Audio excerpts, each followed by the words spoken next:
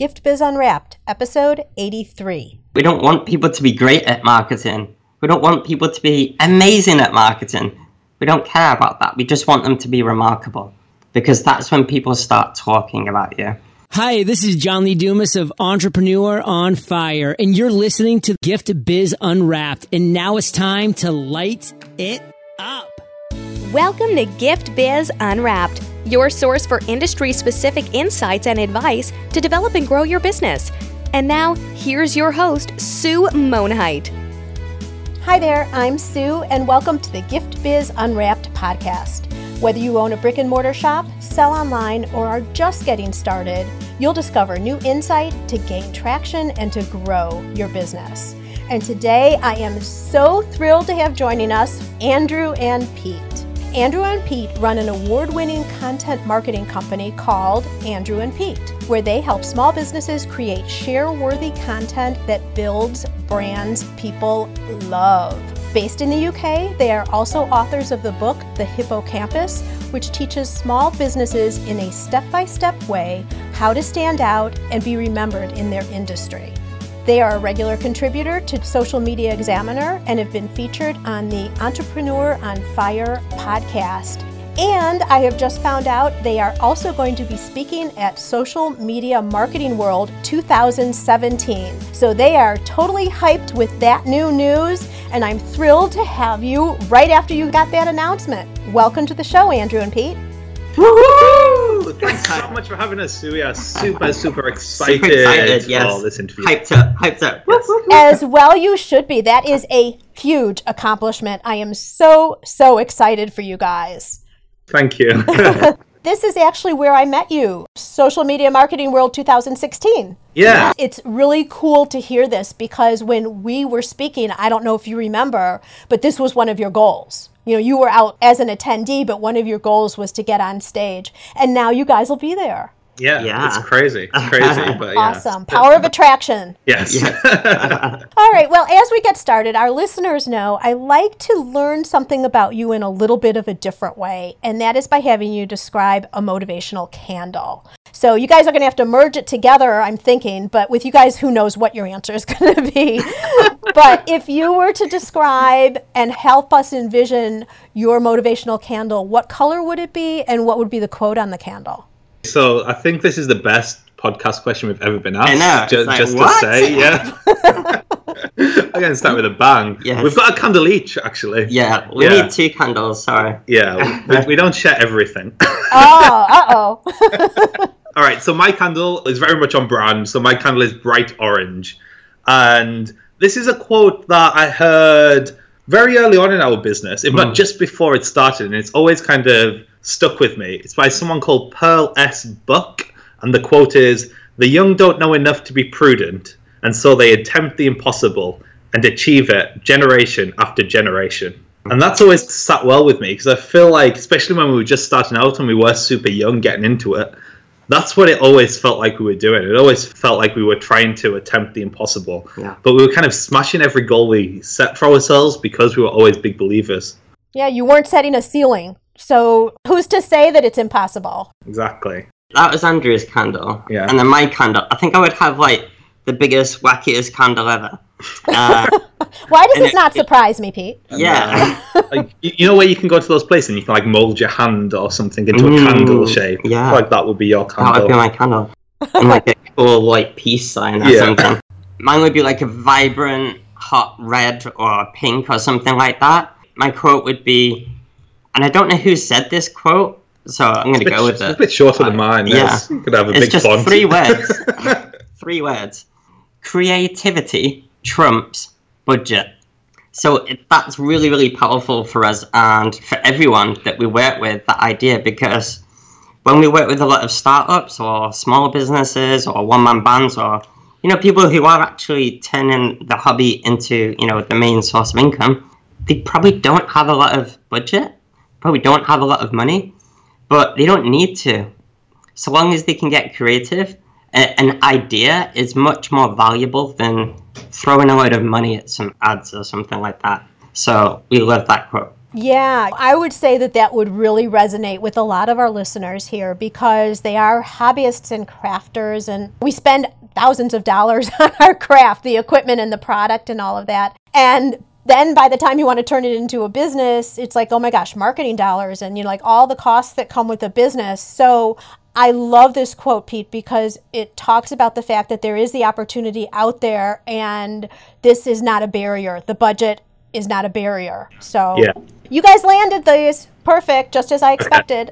Awesome. I really feel like we need to create these candles now. I know. We'll tweet you a picture. There you go. Okay, so just to ground everybody here, talk a little bit about how you guys came together and formed your business.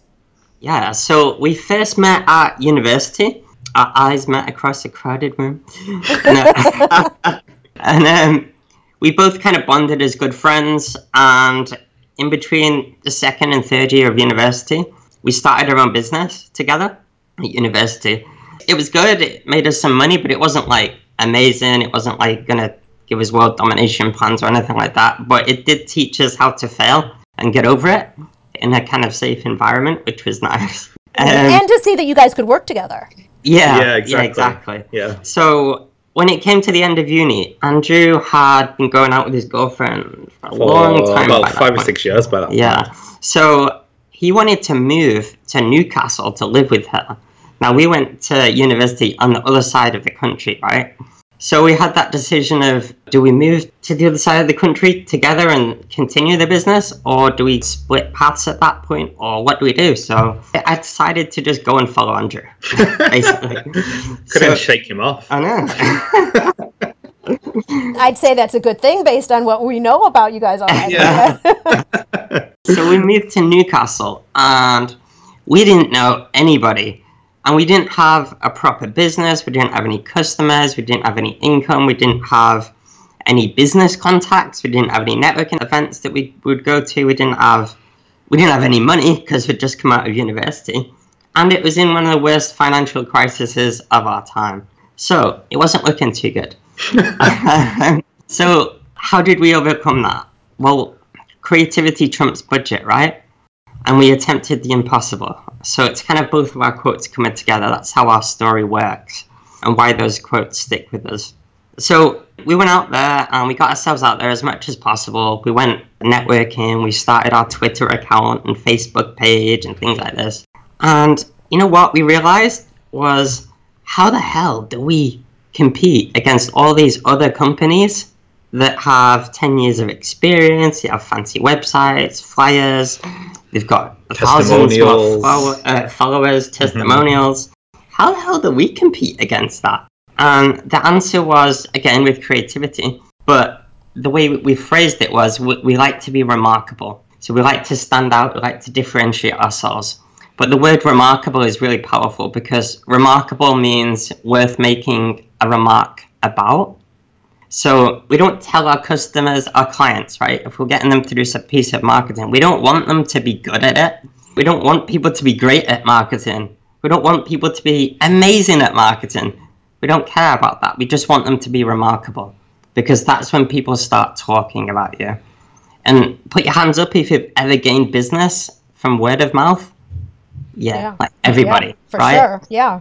But nobody proactively goes about getting more business by word of mouth. They don't really encourage it as much as they should. So we're a lot about that.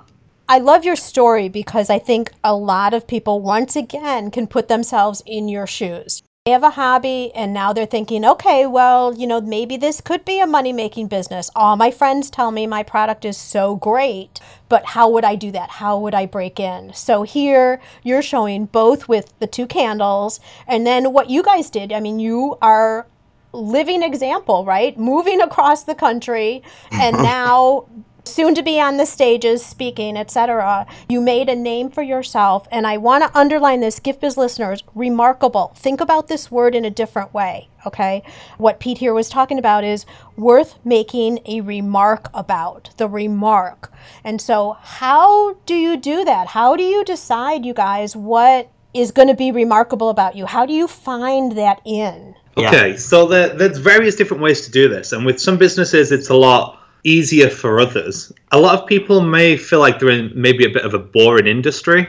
How do I stand out in this? But we love working with boring industries because you don't have to do that much. Do something a little bit different and you will stand out just naturally. Yeah.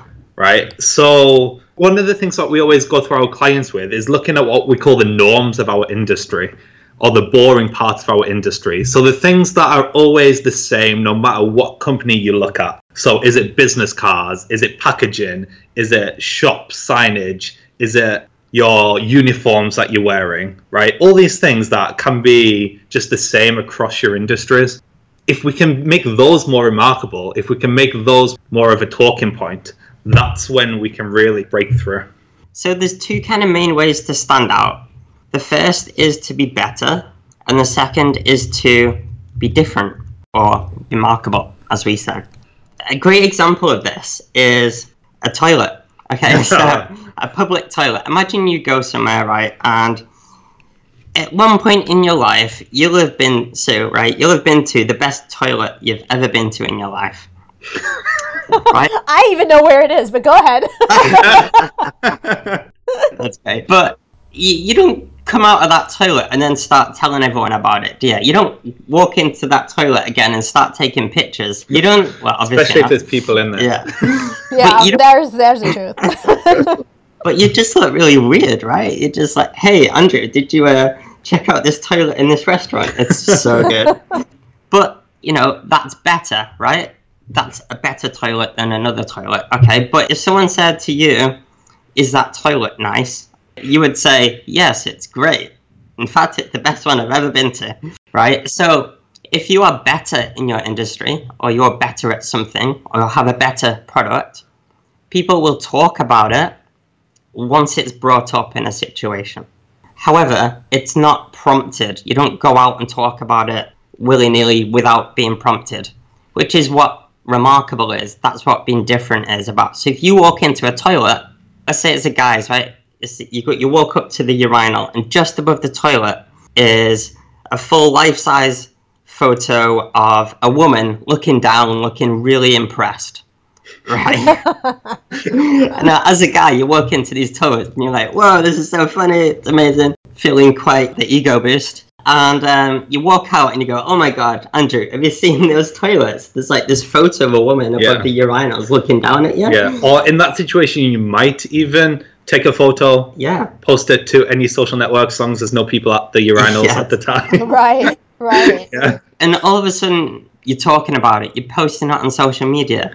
Now, people listening to this podcast, I presume you're not going to be selling public toilets, but whatever you are selling, try and make it better or remarkable. Yeah, so you might make the best gifts in the world. You might be the best at what you do. Yeah, you might make the best jewelry. Yeah, you might make the best jewelry in the world. But that's only going to come up in conversation if someone is saying to somebody else, I would really love to buy a necklace from a girlfriend. Do you know of any other places? What you need to start doing is looking at how to actually make your business worth making a remark about. What I'm hearing from you guys is it doesn't necessarily relate to the product, because someone can copy any functions or any pieces, let's say, or materials or something that you're using to create whatever your product is. So it is the product, because your product has to be at a certain level, obviously. But the remarkable part comes with the story that gets created around that product. Would that be right? Yeah, exactly. For example, there is a shorts company called Chubbies. I don't know if you've heard of them. Chubbies. So they say they make the world's best shorts. How do you spell those? Chubbies. Okay. They do fantastic content marketing, right? So the website and the branding and everything, the email marketing, that's all kind of spot on.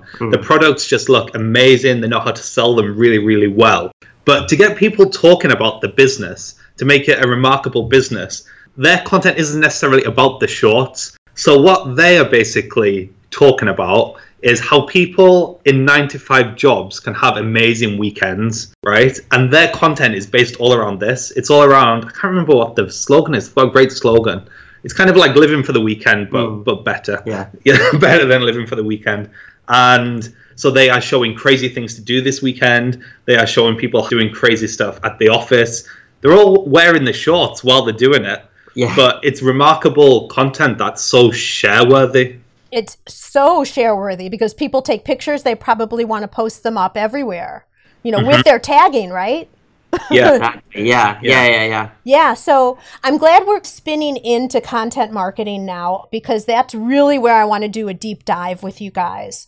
So Awesome. you have your product and then you want to find a way to make it remarkable so that people are talking about it, initiating the conversation versus responding if someone's asking for a source. You build some type of story around it. It could be something part of the product that's unique, or it could be a story, right?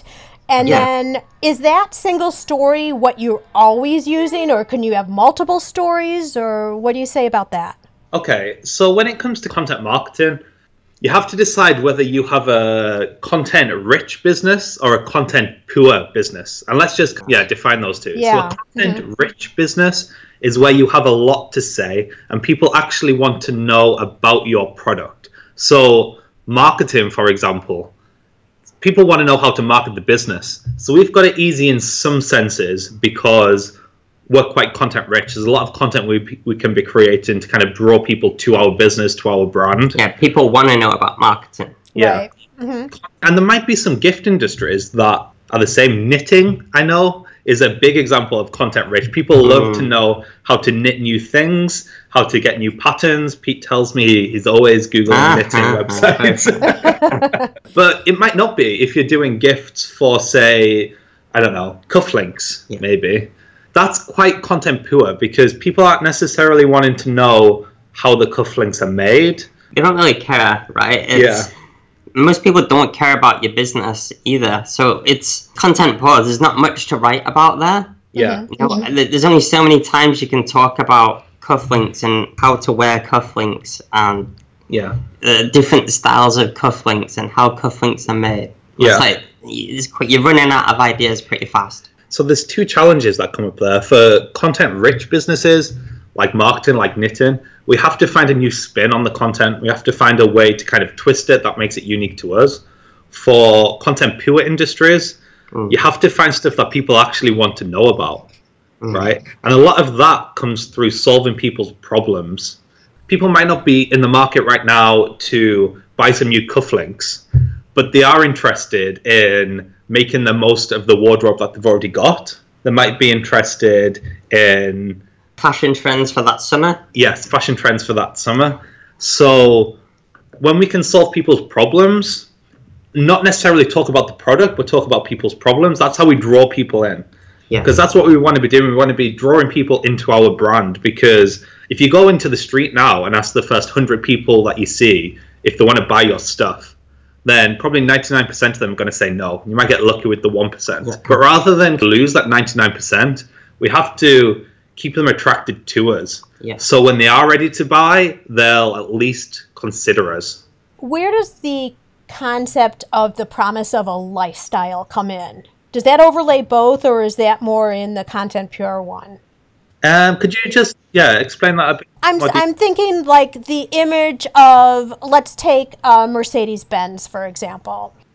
The idea that if you own that car, you have a certain type of lifestyle. So all the marketing is around good-looking men and women around that car. They're going on plush vacations, driving in that car.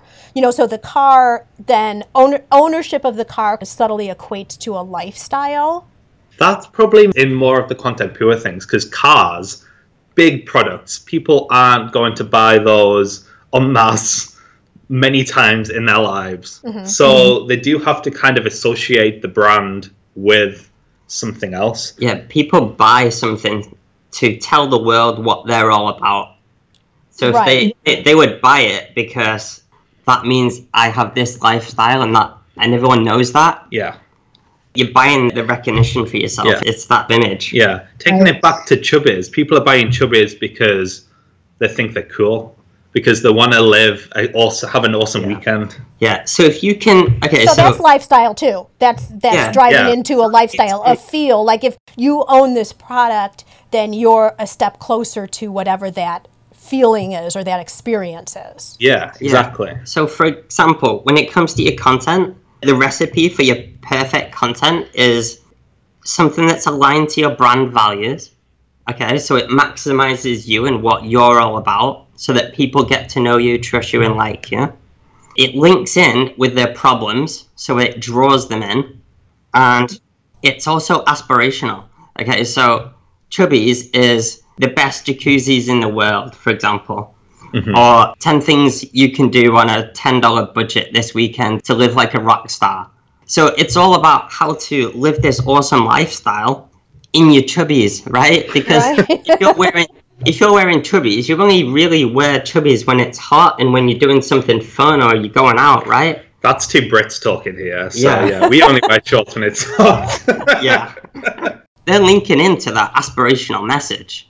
Right. And then they make it share-worthy. So one of the reasons people share is because it makes them look good to share it. So if you're creating content like the world's best jacuzzis, if you share that kind of makes you look cool in their eyes, right? Because it's like, hey, I know where the best places to put jacuzzi in is, right? It's all that self-image. What does that say about you? Well, it says that I'm like the extreme kind of guy that likes to live an amazing weekend. I'm fun.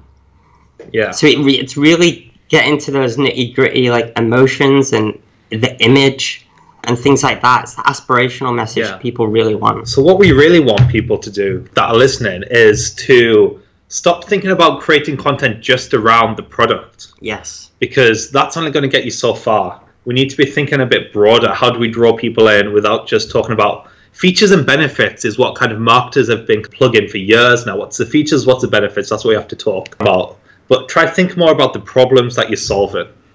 Yes. Yeah, and so let me summarize here. I think you were really talking about, in terms of content marketing, 4 points. Align with your brand values. So that is what your company stands for, what's important and what represents your brand. Then link to problems that your customers have. Use that for content. Make it aspirational. That ties in a little bit of the lifestyle that we're talking about. And then make sure to position it so that it's share-worthy. So people, they are looked back upon as a valuable informant because they've shared content that you've created. Yes. Yeah. It's that social currency. It makes them look good. Yeah. Like, for example, there's a secret bar. Okay, it's not so secret anymore. I just told everyone. But there's a secret bar in New York, and it's called Please Don't Tell. And the only way to get to it is to go into this restaurant. I mean, it's just a standard restaurant. You wouldn't, blink an eye at it. Just a normal restaurant. You go in, and there's like a novelty telephone box in the corner. Again, you wouldn't really think any more about it. But if you go into that telephone box and dial 0, you get to go inside this secret bar, right? Now, how cool is that? That's remarkable. If I was in that bar, I would be taking so many selfies. Like, look at me, I'm in a secret bar. Woo! Right. I go and tell everyone, right? Because it makes you look good. We want people to take that same principle and apply it to their content. So we want people to make others look good with their content. Make your target audience look good by giving them something that they can share.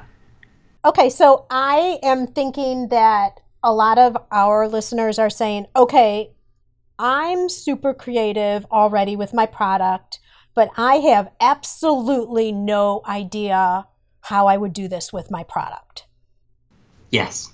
And let's go further. Let's say, okay, I'm going to say that my product is, because the first thing you should do is you need to define if you're content rich or content poor. Mm-hmm. Can you give our listeners a couple of ideas of how they could start thinking and gravitating to what would be that thing that is shareable and aspirational? How do they get to those thoughts?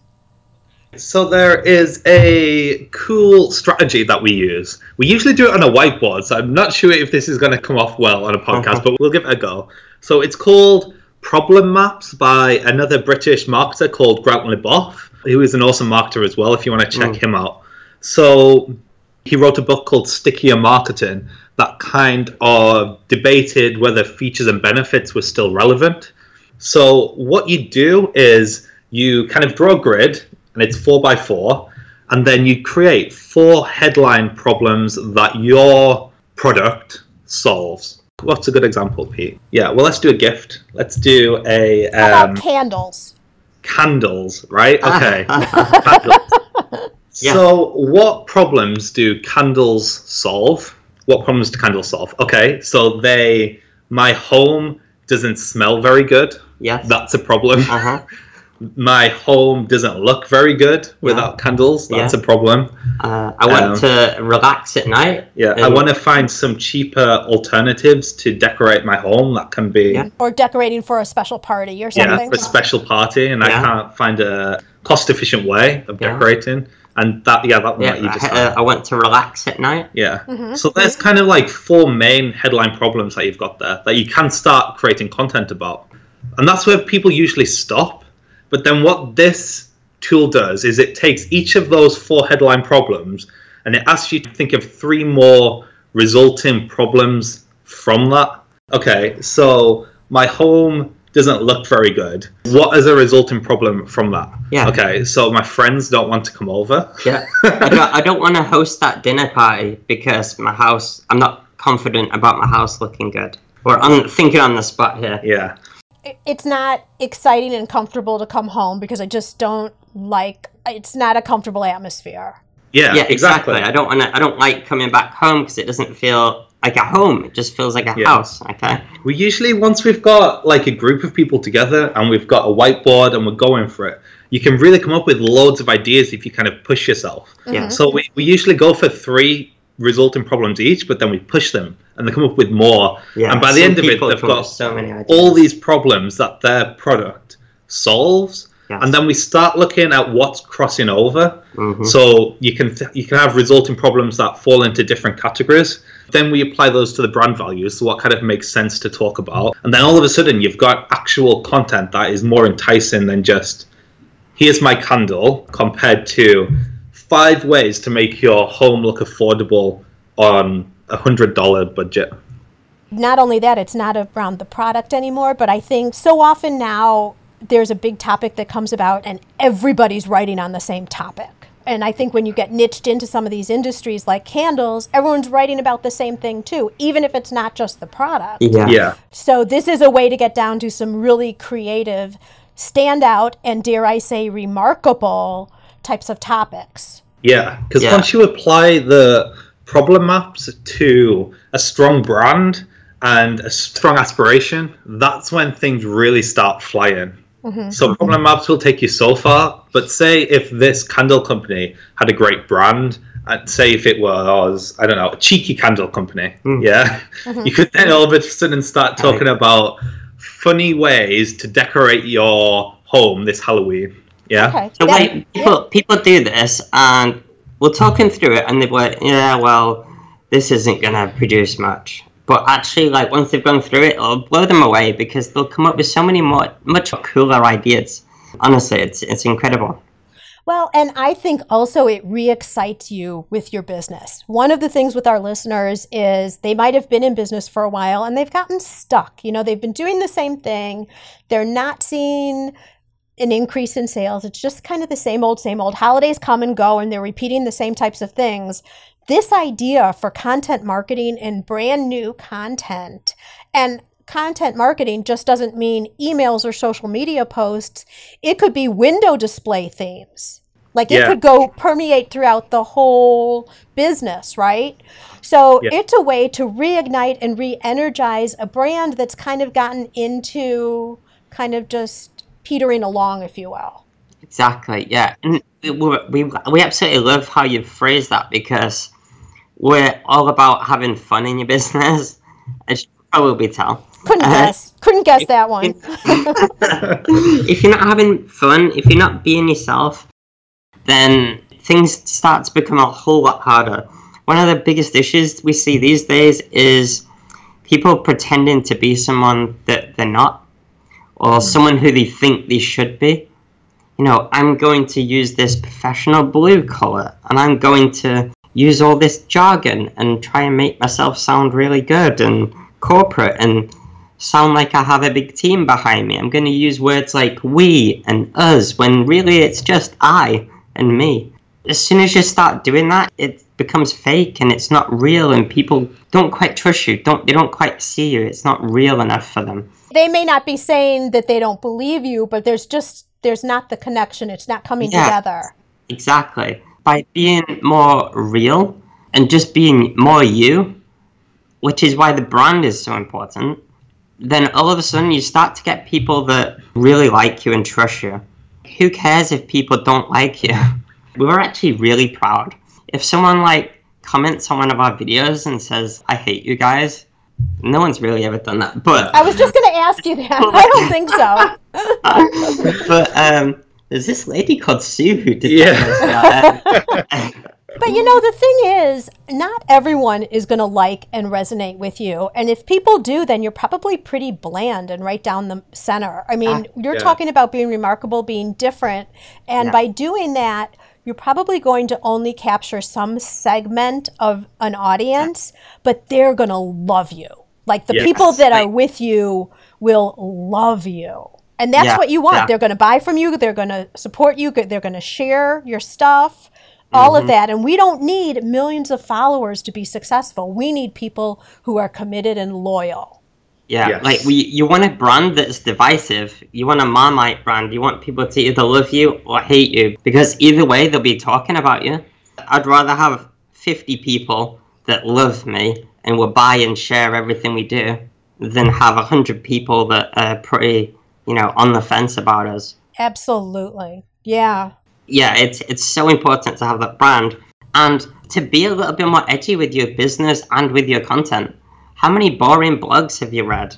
Well, that's true. And I don't even know if we want to go there, but I'm just going to bring this up and maybe we can talk just really quick about it. Most people, the typical thing is you'll do a blog, and then let's say your blog is fabulous though, okay? Let's say your blog is fabulous, but you're needing to attract more people.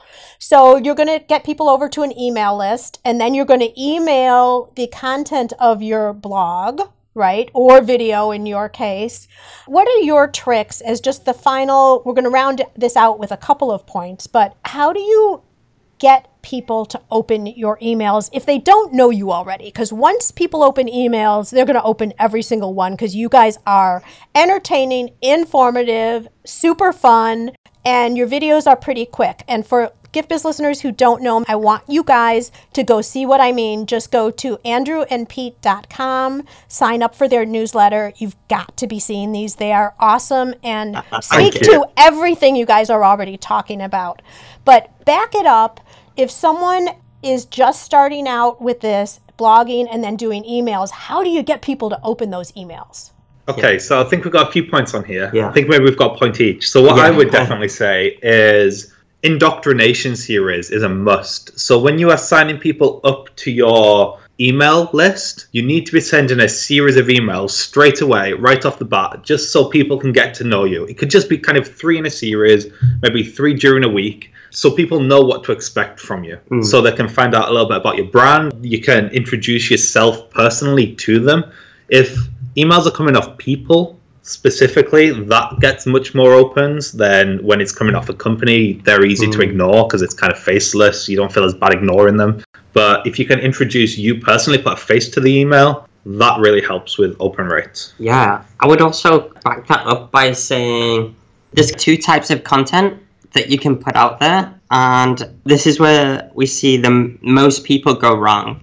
So you have your primary content and then you have your secondary content. So the primary content is completely no sales. Okay, it's completely educate, entertain, or provide value. You want to make people feel happier or smarter once they've consumed it, read it, listened to it, whatever. So that is the aspirational content that's entertaining or useful or whatever, makes them happier or smarter. There's absolutely no sales message in that, whatever, okay?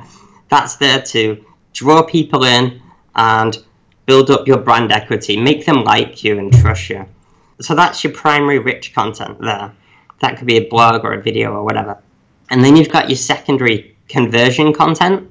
That is all the sales content, basically. That is what happens if they want to take it a little bit further. They want to know If I order this, when will it arrive? How good is your service? How good are you at making these products? Like, what's the behind the scenes? I want to see some testimonials. I want to know this. I want to know that about your business. That's all very selfish content and conversion based. So when we send out our weekly emails, it's literally just watch this video. It'll make you happier or smarter. We don't use those words, but you know what I mean. And then that's it. We don't sell in that, but we do try and inspire a secondary action. Because the moment you sell, then that loses the trust.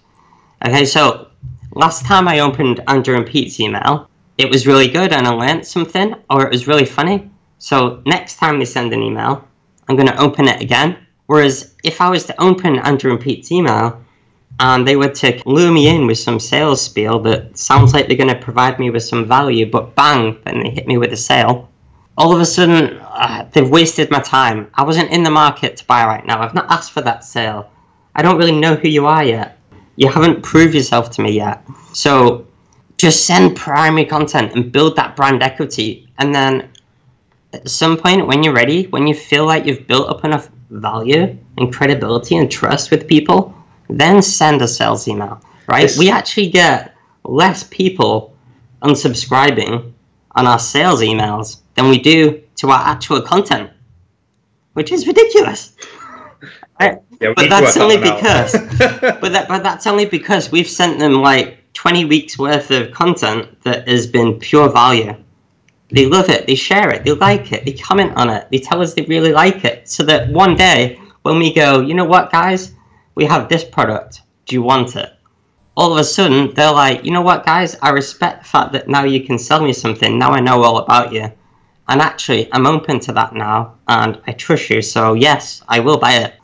Can I just add one final point on email marketing as well? I feel like this is super important specifically for the gift industry, is that segmentation is key with email. So yes. If people don't know you, if they've just subscribed, you don't want to hit them with sales stuff straight away. If they're already a customer, if they're used to buying from you, we can maybe increase that a little bit more than we would everybody else. And if we can do that in clever ways, for example, I was buying flowers for my mother the other day because it was a birthday, and I live in a different city, so I was buying them online through a website called Interflora. I don't know if you have that in the States. You can basically order flowers to anywhere in the UK through Interflora. One of the tick boxes right at the end was, would you like to be reminded of this via email next year?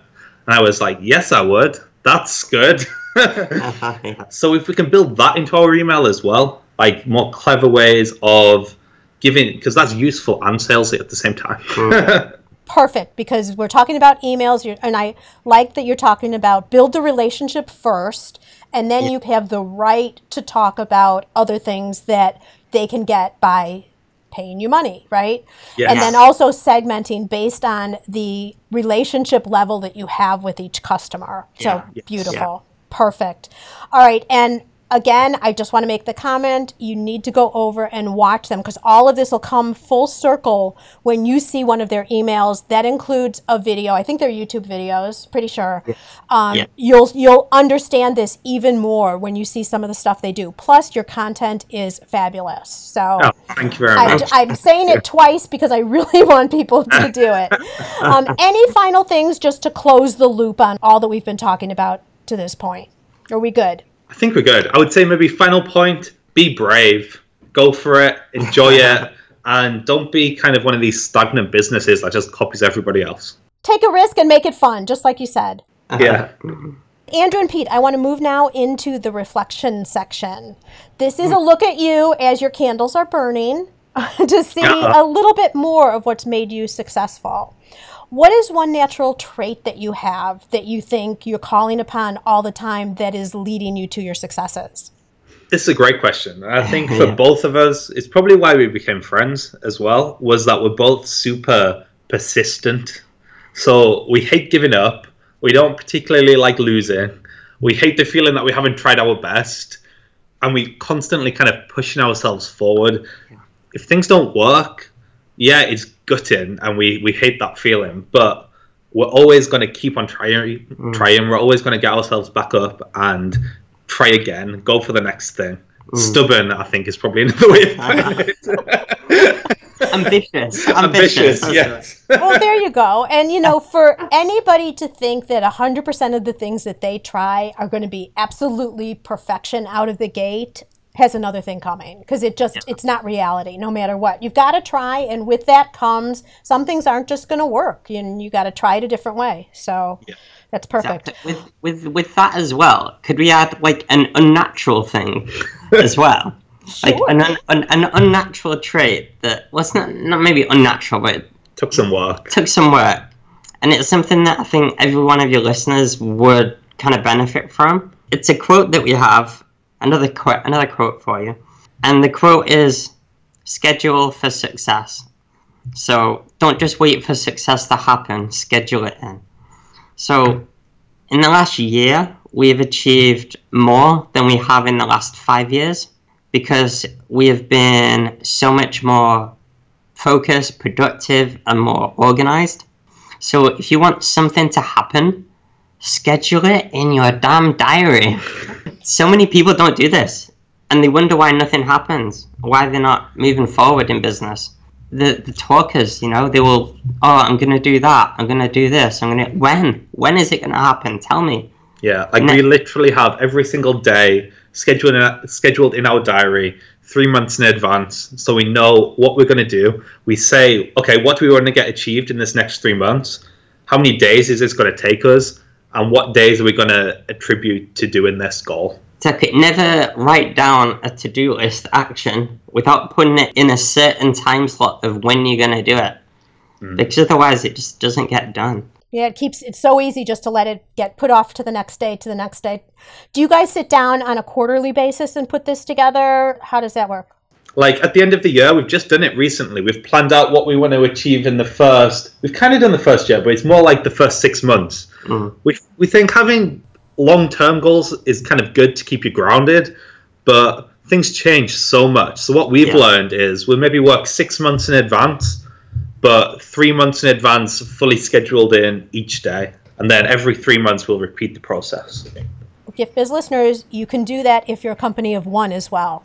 It doesn't. Exactly. Yeah, you don't have to just do it if you have a partner or something like that. That's a great thing. And New Year's is coming around, so it's a great resolution too. Practice now, and then set it fully in place for next year if need be.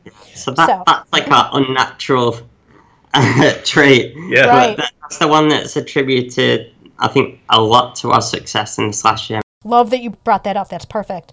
What tool do you guys use regularly besides your scheduler then to help you create balance in your life or make sure that you're successful? I think we have a tool for everything that we do in business. We're all about being more scalable. I think the tool that we couldn't live without is Google Drive. We are like super fanboys of Google Drive. We use it every single day. It keeps us both on track. We actually tried other scheduling bits of software and decided, you know what, let's just do this on a sheet in Google Drive because it's there and we can use it. We can go on our iPads, our iPhone, our iMacs, we can do it on the go, and we can physically see each other write on it. Yeah. So it's all in real time. Whenever we get a bit of inspiration, it can go Google Drive. Podcast prep, we're looking at Google Drive right now while we're talking to you. Perfect. Yeah. Sue's podcast, the most fun one. Yeah. The highlight of the day. Okay. And now I want to ask you about what book you've read lately, but before I do that, because I'm not going to let you say yours, but I will say yours. The Hippocampus I just finished, and it goes a little bit deeper dive in some of the things that we've been talking about today. You guys have actually shared even more different angle versus the book, but a great grounding point. So I want all of you to consider the Hippocampus, and I am going to put that one in the show notes for sure. Oh, thank you very much. And besides yours, what other book have you read lately that you think our listeners could find value in? We really like this book called Contagious, How to Build Word of Mouth in a Digital Age, by a guy called Jonah. I don't know how to pronounce his second name, but I think it's Berger. Berger. Berger. And he talks about a piece of research he did, which basically describes the 6 reasons why people share anything, or why they talk about anything. It ties in so much with what we do. So that's why we love it so much. Right. It's right in line with everything we've been talking about. Yeah, exactly. The 6 reasons people share are social currency. Does talking about your product make you look good? Can you find your inner remarkability? Triggers. It's about, by doing this, does it trigger something else? It goes into talking about emotion, public, practical value, and stories. It's a really, really great book, so I highly recommend that. Sparked our curiosity, so we'll have to check that out. Yeah. And Gift Biz listeners, just as you're listening to this podcast, I know you like Audible. The Hippocampus is on Audible because that's how I listen to it. And I think Contagious is too. So if you haven't already, you can jump over to giftbizbook.com and get a free book on me. That's giftbizbook.com. Cool. All right, Andrew and Pete, it is time for me to invite you to Dare to Dream. I'd like to present you with a virtual gift. It's a magical box containing unlimited possibilities for your future. This is your dream or your goal of almost unreachable heights that you would wish to obtain. Please accept this gift and open it in our presence. What is inside your box? Beyonce. No, okay, no, I'm just joking. I think I hear a knock on the door. Go open. Yeah, we love this question. I think you've got a really good bookended questions here. Yeah. So we've started building our community of what we're calling not small businesses, because we don't really like that term small business. I think it's a tiny bit demeaning. We're calling them atomic businesses. So they are small but mighty, because we really small businesses have so much power in this day and age, especially when you're looking at digital and social trends, so much power to do so many great things. So we really want to start a revolution of businesses who are small but mighty. We really want this to catch on. Business and entrepreneurship has always kind of been our passion. And definitely. That's all we want to do. We want to work with other people who are super passionate about their business and help them do more fun stuff. Yeah. Maybe add like Katy Perry into the box as well. All right, you guys, I'm not even going to say that's a tall order. You just never know. Yes. But I think you're so right. When you talk about small businesses, I love that you talk about atomic too, because so many people think the size of the smaller businesses puts them at a disadvantage. I would suggest it puts them at a huge advantage, because they're very nimble. They can change. They don't have to go through this hierarchy. They can make adjustments and make plans really quickly.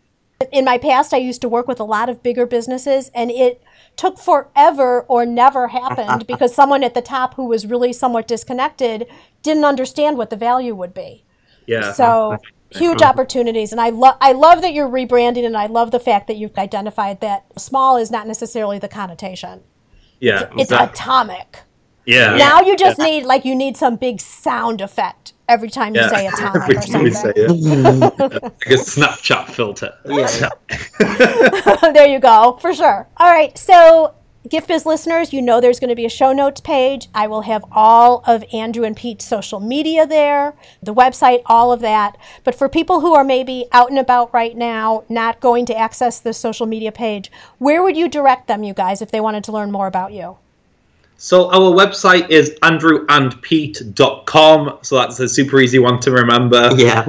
It's the same with all of our social profiles, basically. It's just Andrew and Pete. Yeah. So it's facebook.com/Andrew and Pete, twitter.com/Andrew and Pete. Snapchat is Andrew and Pete. Yeah. Our two favorite social platforms at the moment, where we'll probably hang out most, is Twitter and Snapchat. So say hello there, and we'll say hello back. Sounds perfect. All right, you guys, you did not disappoint me by any means. I mean, this has been a truly remarkable podcast, I would say. Lots of great information, really actionable things as well. Thank you so much for joining me from across the pond. I think it's later afternoon for you guys right now. So maybe even early evening. I'm not sure. It's not too bad. We're 4:30 over here. Oh, okay. So that's not too bad. Not too bad. So again, I really, really appreciate it. And may your candles always burn bright. Thank you so much for having us. Thank you. It's been a blast. Where are you in your business building journey? Whether you're just starting out or already running a business and you want to know you're set up for success, Find out by taking the Gift Biz quiz. Access the quiz from your computer at bit.ly/giftbizquiz or from your phone by texting Gift Biz Quiz to 44222. Thanks for listening, and be sure to join us for the next episode. Today's show is sponsored by the Ribbon Print Company. Looking for a new income source for your gift business? Customization is more popular now than ever. Brand your products with your logo, or print a Happy Birthday Jessica ribbon to add to a gift right at checkout. It's all done right in your shop or craft studio in seconds. Check out theribbonprintcompany.com for more information. After you listen to the show, if you like what you're hearing, make sure to jump over and subscribe to the show on iTunes. That way you'll automatically get the newest episodes when they go live. And thank you to those who have already left a rating and review. By subscribing, rating, and reviewing, you help to increase the visibility of Gift Biz Unwrapped. It's a great way to pay it forward to help others with their entrepreneurial journey as well.